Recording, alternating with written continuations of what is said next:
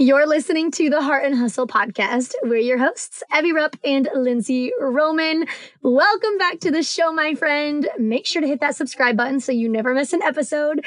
We drop them twice a week on Tuesdays and Thursdays. And if you're feeling fancy, be sure to pause this episode and take a quick 2 minutes to leave us a 5-star review. It's honestly an amazing way to say thank you if you tune into the show every week and love listening. All right, so now on to today's show. We had the incredible honor of talking to the wonderful Emma Issacs.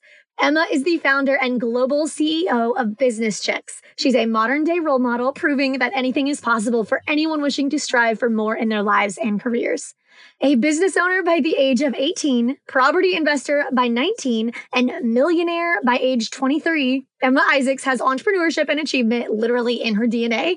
Aside from being the founder of Business Chicks, a thriving global community that operates on 2 continents in 11 cities, producing more than 100 events annually with past speakers including Sir Richard Branson, Sarah Jessica Parker, Kate Hudson, and Ariana Huffington, among others. She's also a best-selling author and mother to 6 kids under age 11.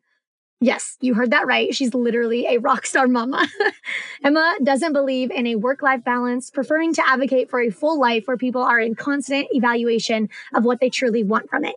A fearless leader with seemingly never-ending courage to spare, Emma inspires thousands with her boundless energy and ability to see possibility wherever she goes. Today, we sat down with Emma to talk about the topic of her new book, Winging It.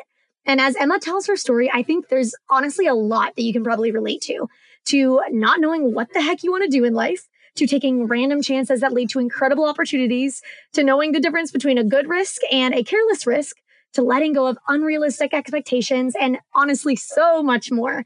Emma and her beautiful as heck Aussie accent, literally, she sounds like a goddess, will inspire the crap out of you today and encourage you to just go for it and hopefully make you feel way less alone in your entrepreneurial dreams. All right, let's dive in and learn the art of how to wing it from Emma Issacs.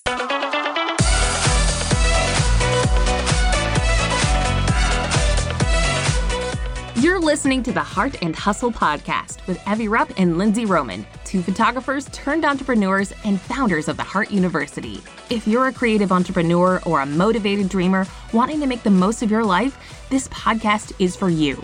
Each week, Evie and Lindsay bring you actionable tools to uplevel your business and life. So if you're ready to step up to the plate and pursue your God-given potential, you're in the right place. You're ready to live your life and run your business to its fullest? Then buckle up, because here are your hosts, Evie and Lindsay.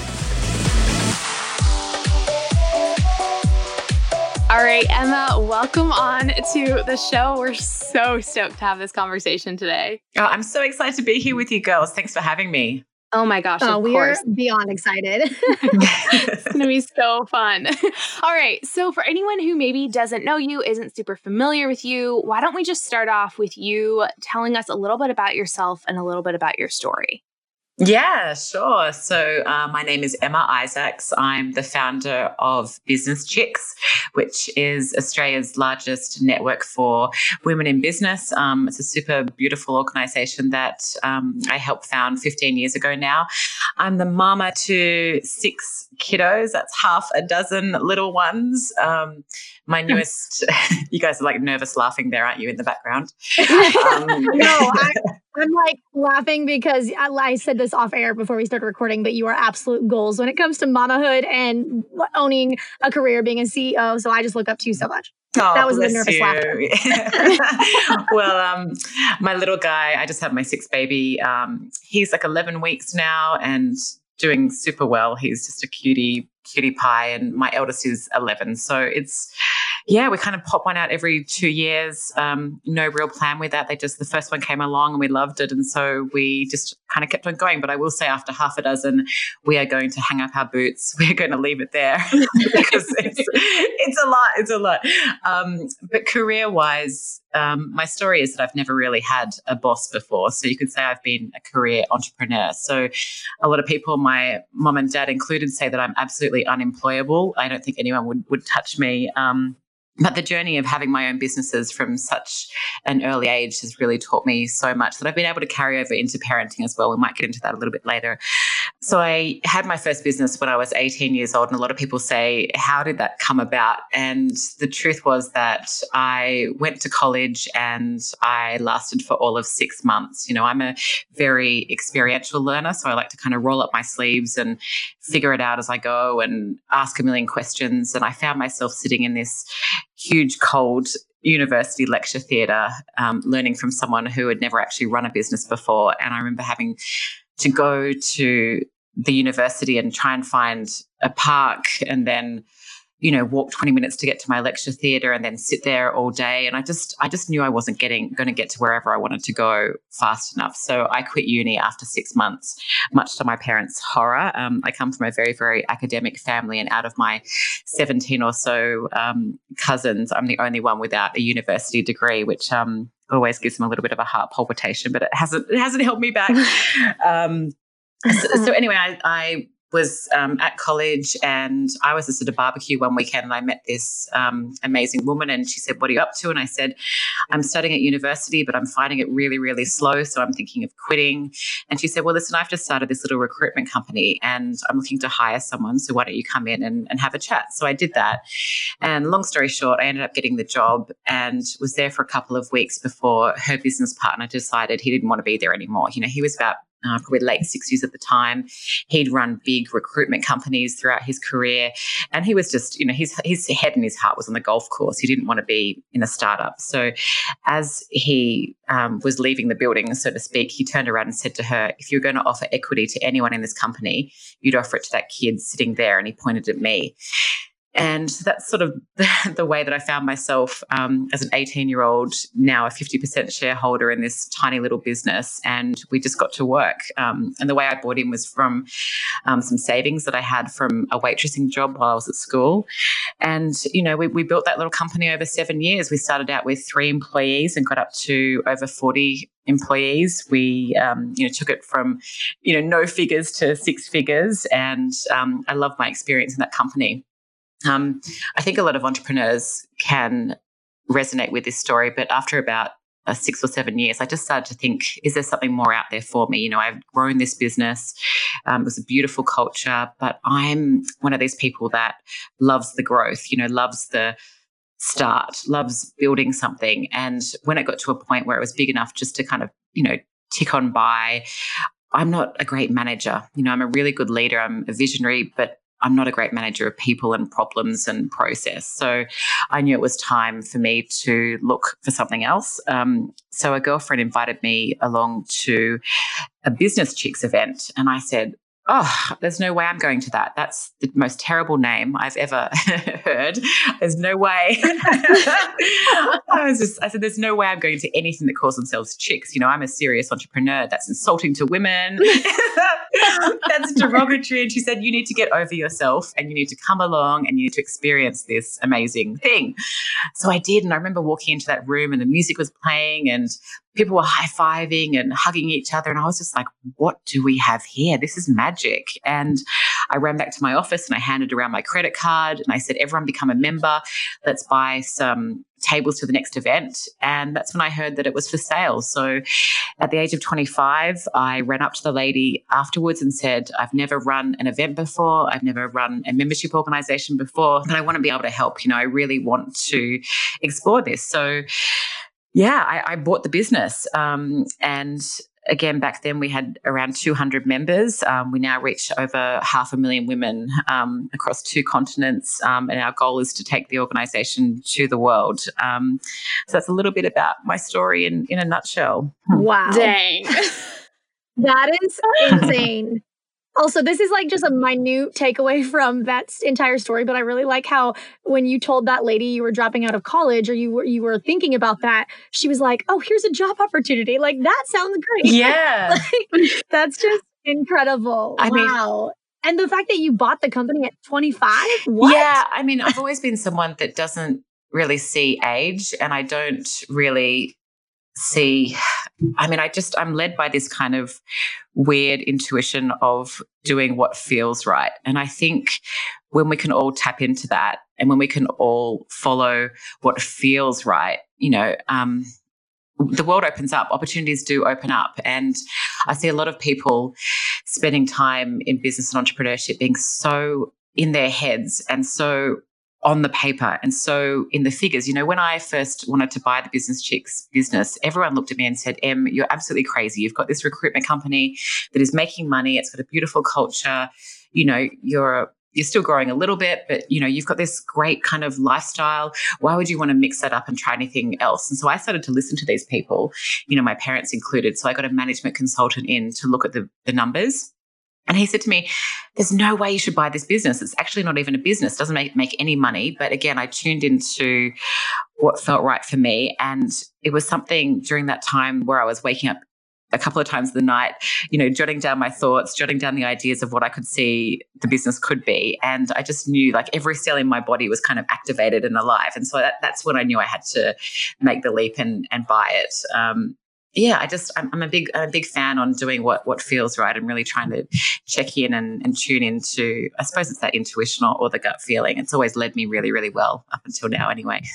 I think that's so good. I recently read a book that was just talking about how, you know, like you were saying, so many business owners are so tied up in, you know, the ROI and, you know, the margins and, you know, they're crunching these numbers before they ever take a step. But the reality is, you know, half the time those numbers are just guesses anyways. And so if you're tying all of your decisions to those, you know, projected guesstimate numbers, you are taking just as much risk as you are following, you know, that intuition and that gut feeling that this is where I want to go and this is why I want to go there. I just think it's so inspiring to hear your, you know, story and your journey and your, you know, vision behind following that gut feeling. Because I think so many business owners and entrepreneurs could do so well by screwing the fear, doing it anyway, getting out of that, you know, yeah, exactly. Yes. Which I know we're going to dive into. You got it. But I think that's just so good because, you know, it's like a quicksand of the numbers, and numbers are important. Numbers are so valuable. I'm a big fan of crunching numbers and paying attention to that, you know, but also at the same time, I don't think as entrepreneurs, that should be the only thing that's driving our decisions. So I'm loving just hearing you kind of share your journey and your story with just following that gut instinct of, you know, everyone's telling me this isn't really a business and the numbers aren't there and I shouldn't do it, but I know this is what I'm supposed to do and I'm just going to go for it. And look at you now. Love it. Well, this actually kind of goes perfectly into the next question. I feel like you have a book called Winging It out there. And I feel like that kind of goes along with, honestly, how you got into Business Chicks and how you even got out of college and started that business originally. So my question is, I feel like a lot of people could relate to being in a season of entrepreneurship, but they feel like they don't know what to do next, where to go next. They're just kind of stuck. And you obviously talk a lot about the concept of winging it in your book, but could you walk us through your definition of the art of winging it, basically how to go about it, how to have confidence in what you're doing if you don't feel like you know what you're doing, if that makes sense. It makes so much sense. And firstly, I just want to say, you know, none of us really know exactly what we're doing, right? There's always going to be an element of having a go and trying new things and not appearing like we have it all together. But really the concept of winging it for me came about because for the past 15 years while I've been building Business Chicks, I've talked to thousands and thousands of women. And it's been such a beautiful journey to really uncover what holds them back and what propels them forward. And it really led me to write this book because the collective wisdom of all these thousands of women is truly, truly sacred. And unfortunately for us three and for your audience, I'm sure a lot of them are beautiful women, it is still us who are plagued with a unique set of challenges. You know, we often wait for permission. We often wait to be tapped on the shoulder. We're not always the best at asking for what we want. You know, we all know the story of, you know, a woman will see a job advertisement there and she'll run through the criteria that is needed for the job. And she'll think, oh, I only have, you know, 7 or 8 of the criteria, so there's no ways I'm going to apply for that job. Now, a guy will come along and see that same job advertisement and think, I've got 3 of those qualifying criteria. I'm going to go for it, right? And truly, the lesson I want to share from that and with all these women is that honestly, no one truly deeply knows exactly what they're doing. I mean, definitely at the start anyway, right? And that everyone is winging it to some sort of degree. So, Winging It is definitely the book that I wanted to read when I was 18 and starting out in my business journey. And I couldn't find it. I read a ton of books and went to a ton of conferences, went to a ton of events, but no one was teaching us how to have confidence in your abilities and how to step forth, even though you didn't have a roadmap for where you wanted to go. And that's all Winging It is, right? Mm-hmm. It's just about saying, I don't have the answers. I don't know exactly how this is going to pan out, but I'm going to take the first step and I'm going to, gently forge ahead and try and find the answers. And I'm not going to stop until I find those answers. So, it's really the way I've lived my life. It's the philosophy I've had in business. It's really served me well. And I think that the point here to clarify is that winging it is not about being completely reckless. It's not about just jumping off a cliff and hoping you're going to land right. I'm going to tell you to remember your parachute. There's definitely an art to winging it well in business and in life. And as I was writing this book, I discovered 9 key rules of winging it. But your listeners are going to have to go and read the book to discover all of them. But let's maybe talk about just if we have the time, 2 or 3 of them. Yeah. And I think if you guys are up for it, I think the first one is very much to progress with the mindset of saying yes and figuring out the rest later. That's definitely been something that has guided me as I've gone along. And I love this quote from Karen Lamb, who said, "A year from now, you'll wish you'd started today." And isn't that the truth? Oh, If you don't start, you're just going to waste time. So I love that concept of just saying, okay, I don't know where I'm going, but I'm going to say yes. I'm just going to figure it out as I go, and I'll work it out. And it's really cute. My eldest daughter, through lockdown, has been wanting to start a business, and all the young cool kids these days are into slime. Have you guys seen that? Yeah. Disgusting. Yeah. You know what slime is? Yes. It's really foul. They get laundry detergent and shaving cream, and they put it together and make this really gooey kind of thing that they call slime. So she wants to start this slime business, and she's saying to me, "But I don't know how to do it. I don't know where to sell it. I don't know how to start." So I've been kind of testing all these philosophies out on her, to say, okay, well, let's just commit to saying yes and starting this little business, and we'll figure it out as we go. So she's been a really nice little example of, not getting stuck in her head and just trying to figure it out as she goes. And that's working out really well.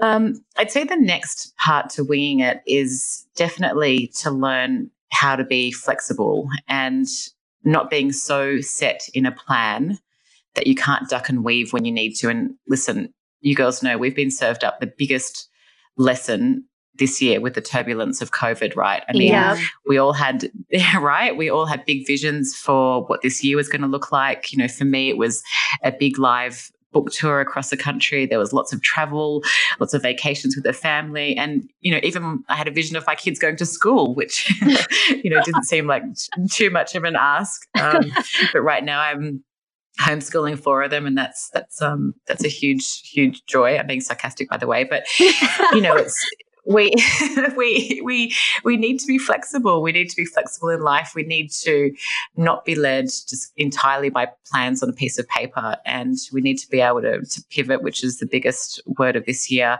And when lockdown sort of hit, or when the virus, the pandemic started, we had to sit down as a business and really look at our plans for the year. And we derive a huge amount of our revenue from live events. We bring 2,000 women in a room, and we have Sarah Jessica Parker or Ariana Huffington or Brene Brown come and talk to us. So we derive a huge amount of our business from these amazing live experiences. So, when it first hit, we had to sit down and say, okay, we had all these plans for this year, and then they're not going to turn out that way. Let's be really, really, really quick to pivot and to make a new plan.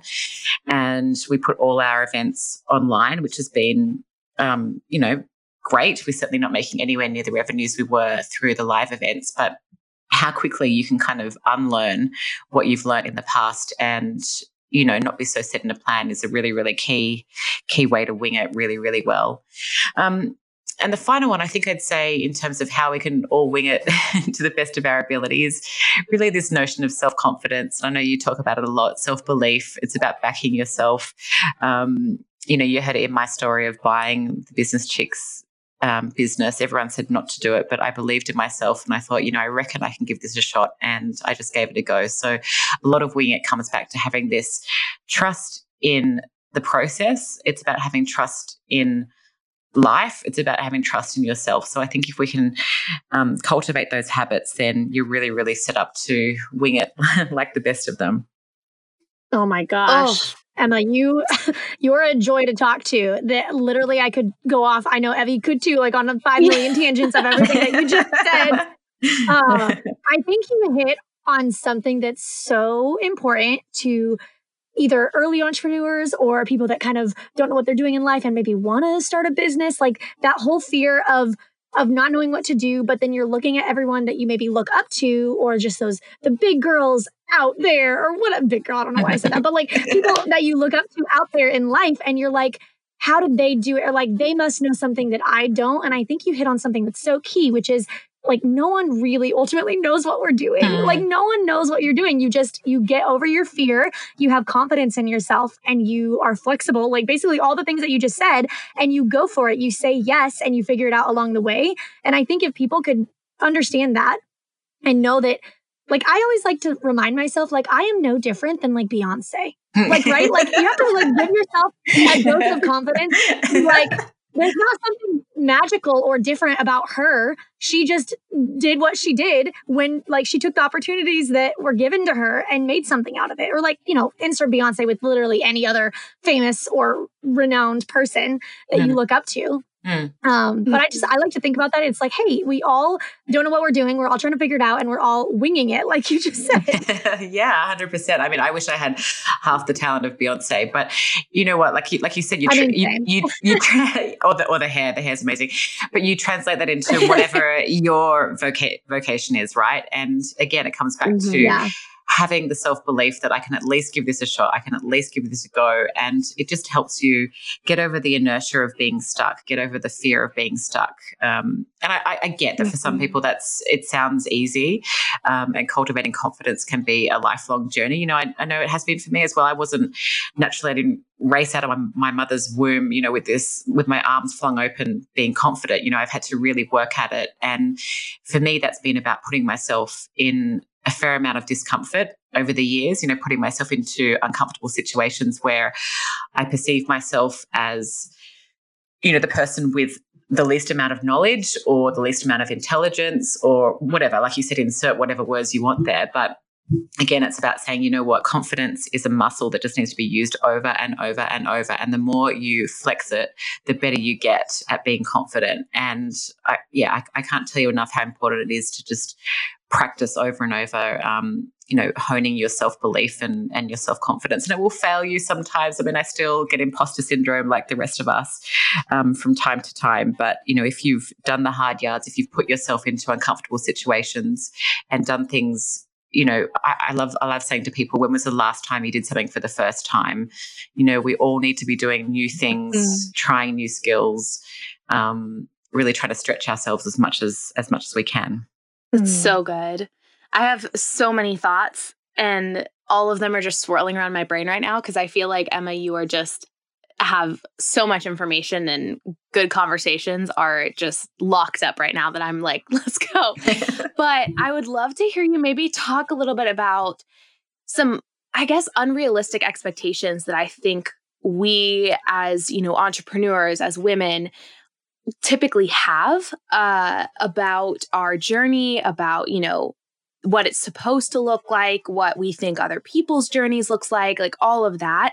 So we know in your book, you acknowledge that necessity of letting go of those unrealistic expectations. And you kind of walk your readers through tips and tricks for juggling the chaos that comes with the journey and just having fun along the way.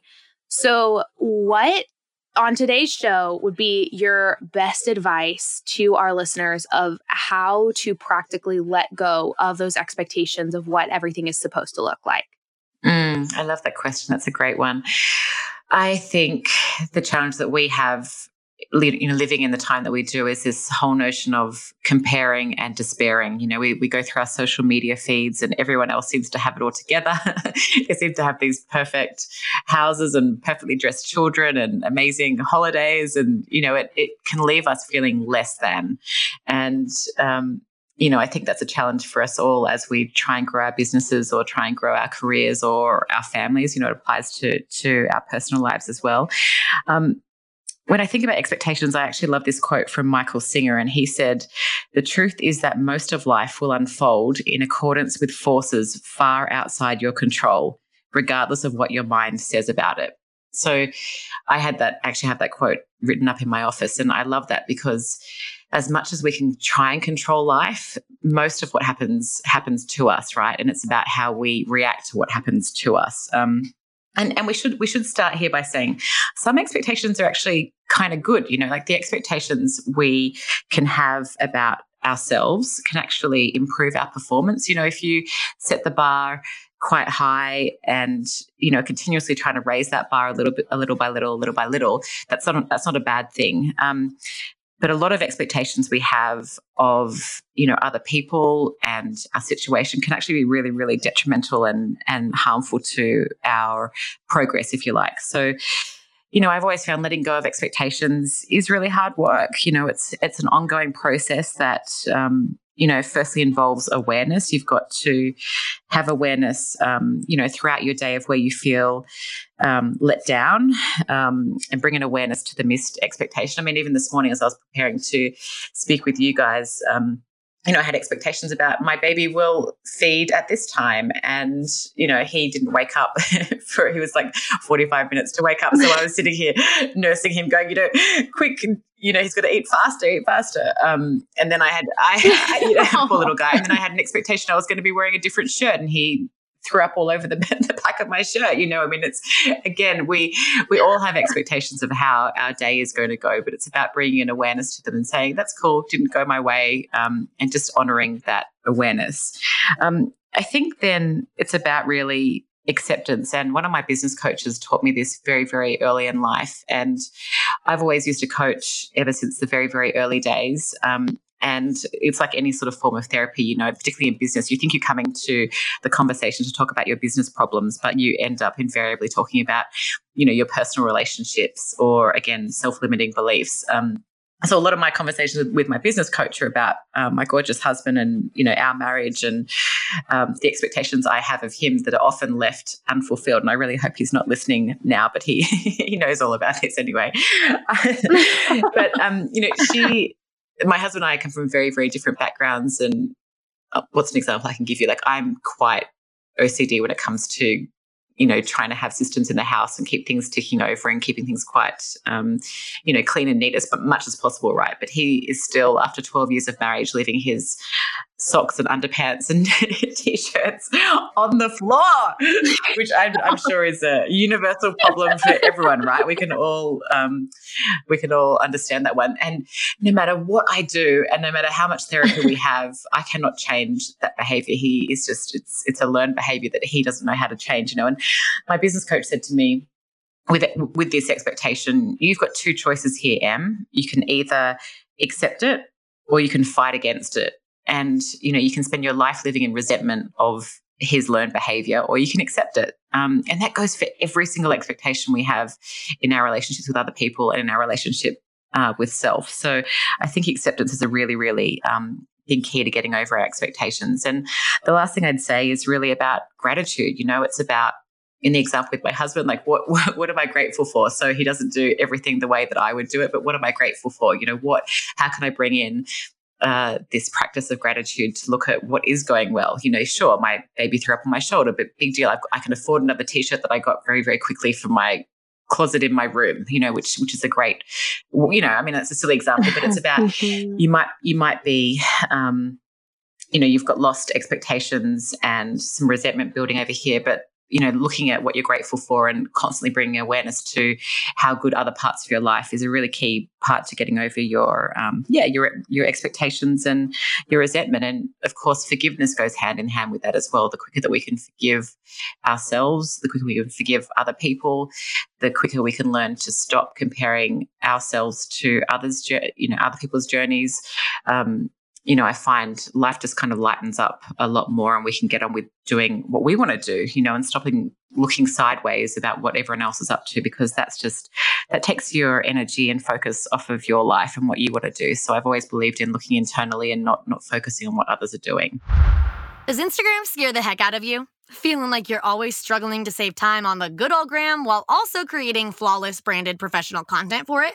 We feel you. We have made a special little something just for you. We created a PDF with our top 5 apps we use in conjunction with Instagram to create smooth, professional content while saving us time and energy. This is a list compiled after years of using Instagram and searching for all the secret pro tools to make our jobs easier. If you've ever wondered, how the heck did she do this? Or how did she make that? It's probably answered by one of these apps. They're our little secret sauce to spicing up your Instagram. We use these apps daily, and they've absolutely changed the game for us. So if you're ready to uplevel your Instagram and create pro content with just a few clicks, we got you. Head on over to www.theheartuniversity.com/apps and let's uplevel that Instagame. That's APPS, y'all. Hey, Heart Fam, we had to interrupt this episode real quick to share with you something that's revolutionized our workflow. Everyone always asks Evie and I what the number one investment is that we've made in our businesses. Without a doubt, the best investment we've ever made to get our life and time back is HoneyBook, a client relations management software.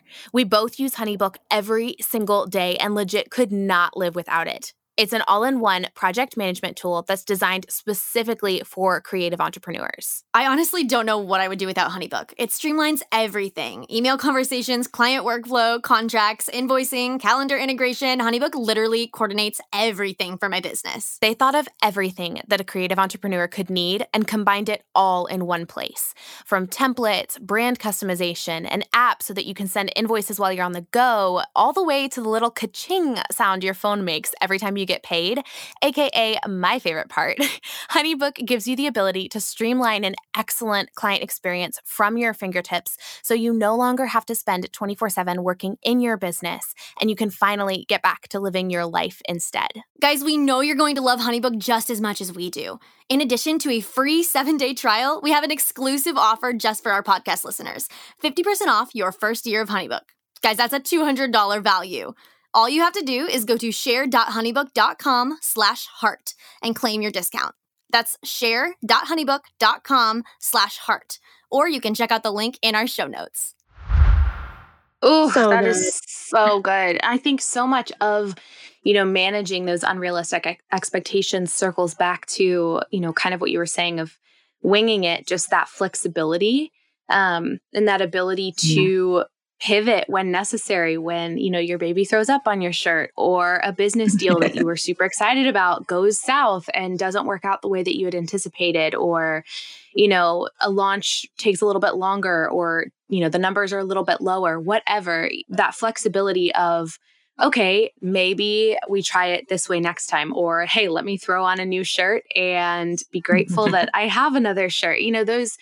Those, I think, flexibility and gratitude, at least for me, that hit me really hard, because I've noticed that in my own life, in my own journey of running businesses and starting businesses, noticing, hey, when something, doesn't meet my expectation, I can either sit around and get frustrated and pout and life just gets really sucky, or I can just, hop up on my tiptoes and, pivot wherever I need to go and dance around, whatever mess just got made, and find the good in that situation and look forward to how, I can use this to launch me into the next step and the next phase, the next idea.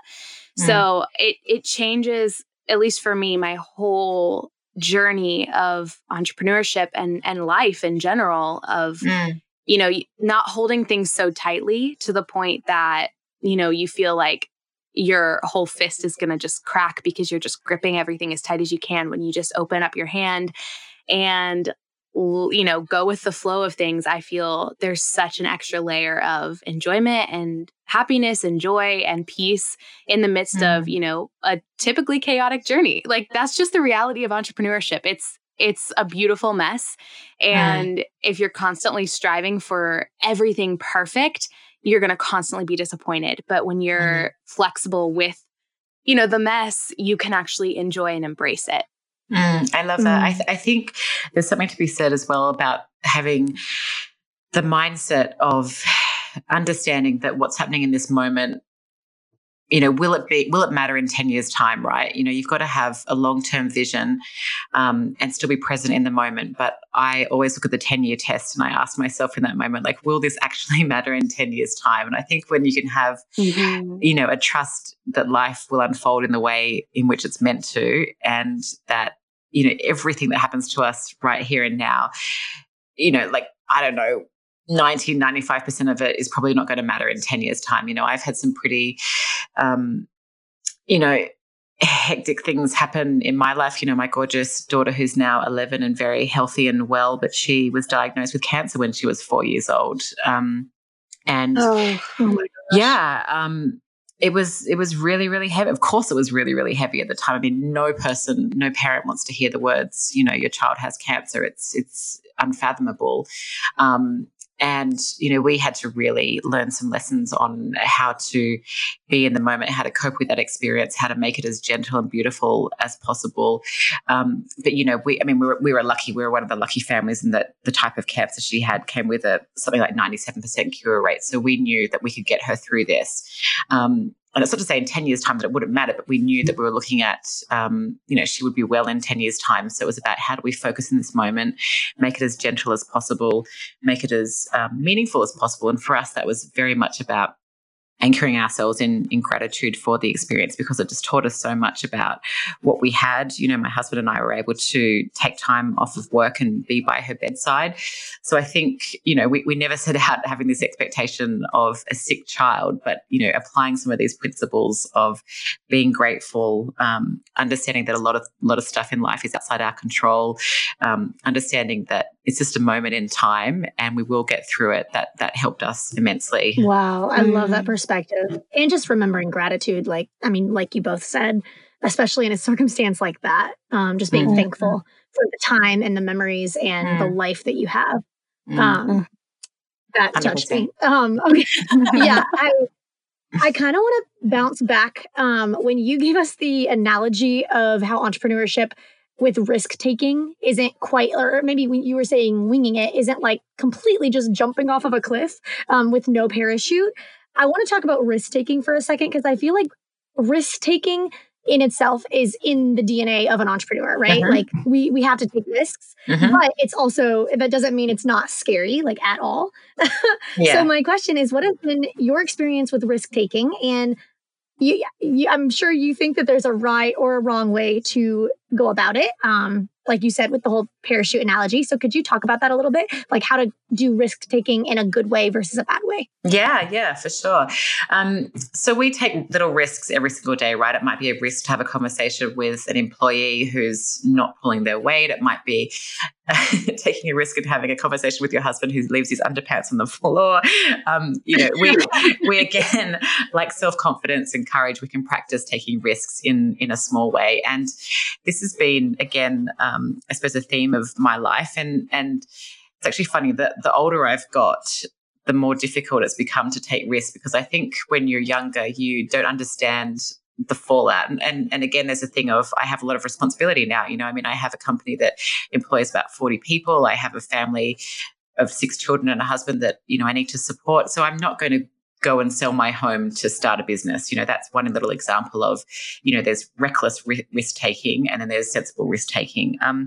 But I think the beautiful thing with this, and you talked about it before, it's like entrepreneurs need to have some element of risk taking. They need to have some level of naivety to get by. And that comes back to the thing that I discovered, very early on. It's actually a beautiful, beautiful thing to not have all the answers. It's a wonderful thing to not know all the detail, because I reckon, if you asked any three of us, what it would take to get our businesses and our lives to where they are now. Would we have done it? Chances are we would have gone, heck no. I mean, the amount of sacrifice, the lack of sleep, it's the journey of an entrepreneur is like a roller coaster ride, and it's up and it's down and it's around and it's upside down, and you just have to hang on for dear life and ride it. I mean, that's what we do as entrepreneurs. So, if we knew all of that, if we knew every single part of what it takes to be a successful entrepreneur, I'm not sure that all of us would do it, right? And the person I always look up to when we talk about being a little bit naive or being a risk taker in business is the amazing Richard Branson, who I'm lucky to call a mentor, and I'm sure you guys are fans. Like, it's pretty hard to find an entrepreneur in the world who's not a fan of. Who isn't? Yeah, Branson. But I mean, his story just always gives me a great amount of comfort. He started a student magazine at the age of 15 without having any clue or idea of what he was doing. He started a record store. I don't know how old he was, but that was the next step in his journey. Then he started a record label without having any idea what he was doing. Then he started an airline without having any idea what he was doing. Now he's got a space line, and he's taking people into space and doing all sorts of exploration there. So, I think the not knowing can be a really, really great thing. And we all have to, get comfortable with a level of risk taking. I mean, it's a far cry from a lot of our businesses. Branson is reported to be worth $5 billion. And I get it, I mean, he's built that fortune, those businesses up. And also he's had hundreds and hundreds of failures along the way. So, risk taking is not without failure. It's about having a mindset to say, I know this is not all going to turn out, but I'm going to jump off the cliff regardless, and I'm going to give it a shot and do my best.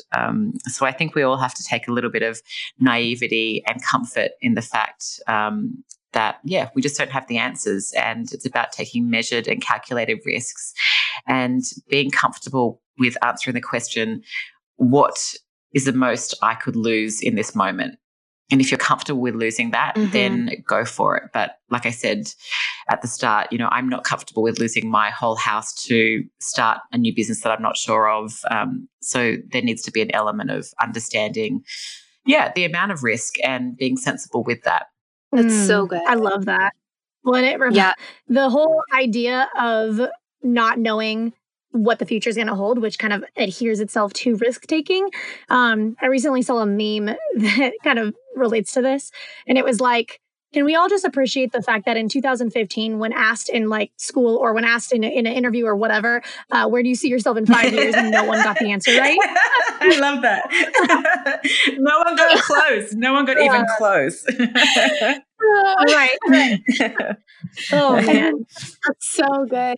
And I think, along with risk taking, what you were saying, Emma, Lindsay and I, that's something that, we say a lot, we teach a lot, in the sense when something is scary to you, when you're, considering making a big decision, or when you're not wanting to make a decision because you're afraid of the what ifs or the risks, actually sitting down and asking yourself, okay, what could go wrong? What is the worst thing I could possibly imagine here? And am I willing to risk that worst thing? For some people, they're terrified of maybe public speaking. But the worst thing that could happen if you get up on a big stage and start talking is that you make a fool out of yourself and everyone kind of laughs. Are you willing to take that kind of risk? Cool. Yes or no? Make that choice, but actually sitting down and asking yourself, what is on the line here? And am I willing or not to put that on the line? Emma, you might not be willing to put your house on the line, but you're probably willing to get up on a stage and make a fool out of yourself if you trip and fall going upstairs, something like that, Yeah. Actually thinking of it. Yeah, 100%. That's actually one of my worst fears. Like, we run these amazing events at Business Chicks and I have to get up and speak to people.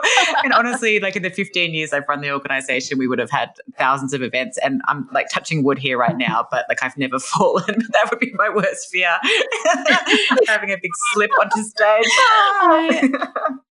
I love it. Well, oh my gosh, who was it? Jennifer, I can't think of her name. Yeah. She fell going up the stairs the Oscars at like the awards show. Yeah, the blonde. Yeah, totally. Yeah, I know. But she was so good. She was so cool. She rolled with it. She made a joke. She laughed at herself. I loved it. Yeah. Amazing. I think that's just, inspiration of, in those situations when, whether literally or figuratively you fall on your face, as an entrepreneur, that's just bound to happen. You just got to roll with it. And I feel like, be open with the people who are following your journey, whether that's, online or, your employees or whatever, and just be like, yep, so that one didn't work out, but here we're going to try this. And, I think there's an element of entrepreneurship where you just have to let go of taking yourself so seriously and just embrace, the ups and downs and the trips and falls, because they will happen. It's not a question of, oh, will it? It's when. Yeah. So I love it. That's great. It's so good. Actually, along those lines, I feel like, as entrepreneurs, we put such an emphasis on this idea of, having the perfect plan in life or the perfect business plan. Going back to the meme joke, 5 years ago in 2015, we were all like, oh, by 2020, I will be traveling the world. And, all of these goals, none of us had it right. So we set this expectation of this perfect plan for our life, for, perfect business plan. But we know you speak so often on why sometimes having no idea what you're doing is often the best plan. Would you want to talk to us a little bit more about that and kind of break that down for us? Yeah, absolutely.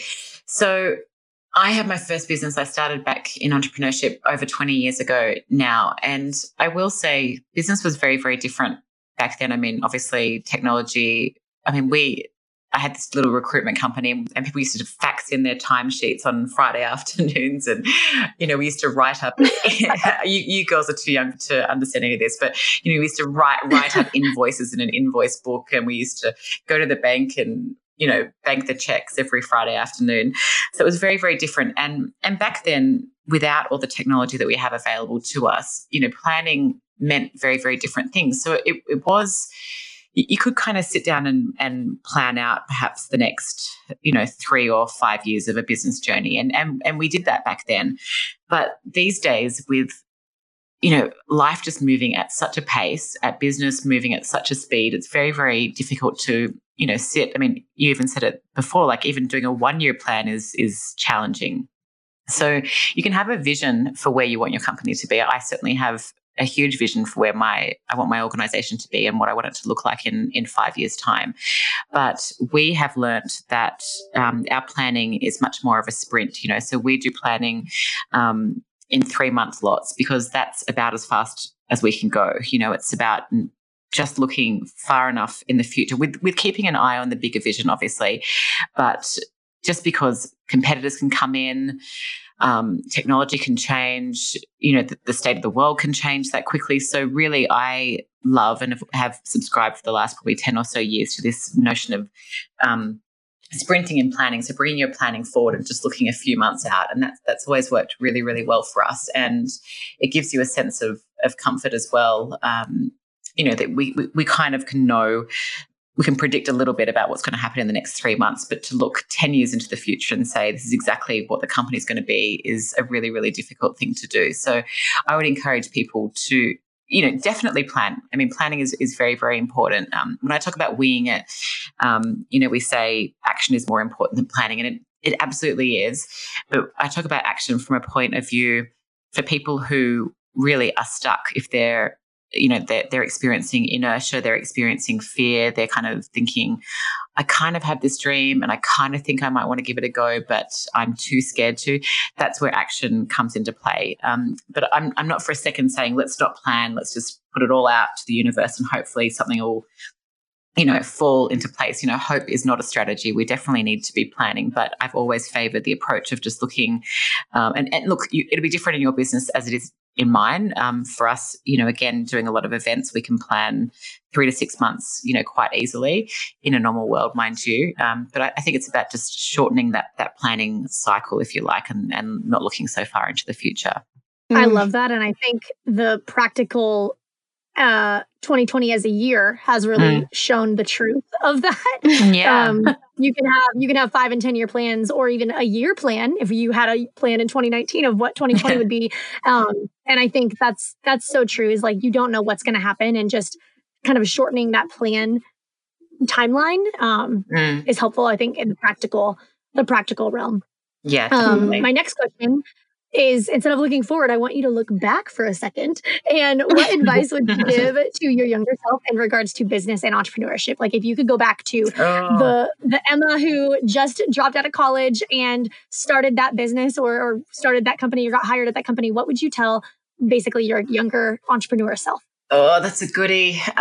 You know what I think I'd say to her is just keep going. Like, you're on the right path. Just back yourself, have confidence, be really kind to people. Like, kindness has been a huge kind of theme of my life. And I learned that from a very, very early age from my beautiful parents. You know, we had a wonderful childhood, but we didn't come from any sort of money. You know, we were a very kind of lower middle class family, but we wanted for absolutely nothing. You know, we had a beautiful childhood. And my parents just really tried to instill that value of kindness. You know, be kind to absolutely everyone you come in contact with. You know, be kind to everyone from the janitor at school through to the principal. Just build on your relationships and be kind to everyone, you know. And I could tell you 100 stories of how that served me well in my career. You know, like you meet someone for the first time and you think, oh, you know, we don't really have anything in common. They can't do anything for me. I probably can't do anything for them. Therefore, I won't invest in this relationship. But if you are kind to everyone you come in contact with, people remember that stuff. And, you know, I think one of my favorite sayings of all time is one from Dr. Lois Frankel, who wrote the book, Nice Girls Don't Get the Corner Office. And she says, when you need a relationship, it's too late to build one. And I love that kind of thinking, that you've got to be permanently building your relationships. You have to be always being kind to people. You have to be looking out for others. You have to be doing favors for people. You have to be seeing people. You have to be noticing them. And I think it just all circles back to that, that notion of being kind. And that applies to being kind to yourself as well. So I think I'd just say to that 18-year-old kid that, saw an opportunity, just keep going and be kind to everyone along the journey as well. Love that. That's so rich. That's just, that's so good. I feel like this is probably maybe the opposite side of the same coin. This is a question we ask just about every guest on our podcast. What do you feel is the biggest lesson you have learned in business in all your years? I think it comes back to people. I think we can all relate to the idea that the entrepreneur's journey is not a solo one. You know, it needs to be a team sport. So for me, I've always spent a lot of time trying to have the right people around me, trying to attract the right people to my team, trying to attract the right people as our customers, and then spending a lot of time looking after those people. I'm very, very fortunate that a lot of the people in my business, in Business Chicks, have been there for 10, 11, 12 years. We've actually had quite a few people who have worked with us for 5 or 6 years, and they've gone outside and tried something else. They come back, for another 2 or 3 or 4 years. And that makes me really, really proud, because I've spent a lot of time, and I encourage anyone who wants to walk the entrepreneur's journey to really invest in the people that they have around them. Invest in their development, invest in your relationship with them, invest, in your customers. Again, do things that other people aren't willing to do. Go the extra mile, care the most. Remember their birthdays, remember their kids' names, remember their dog's name.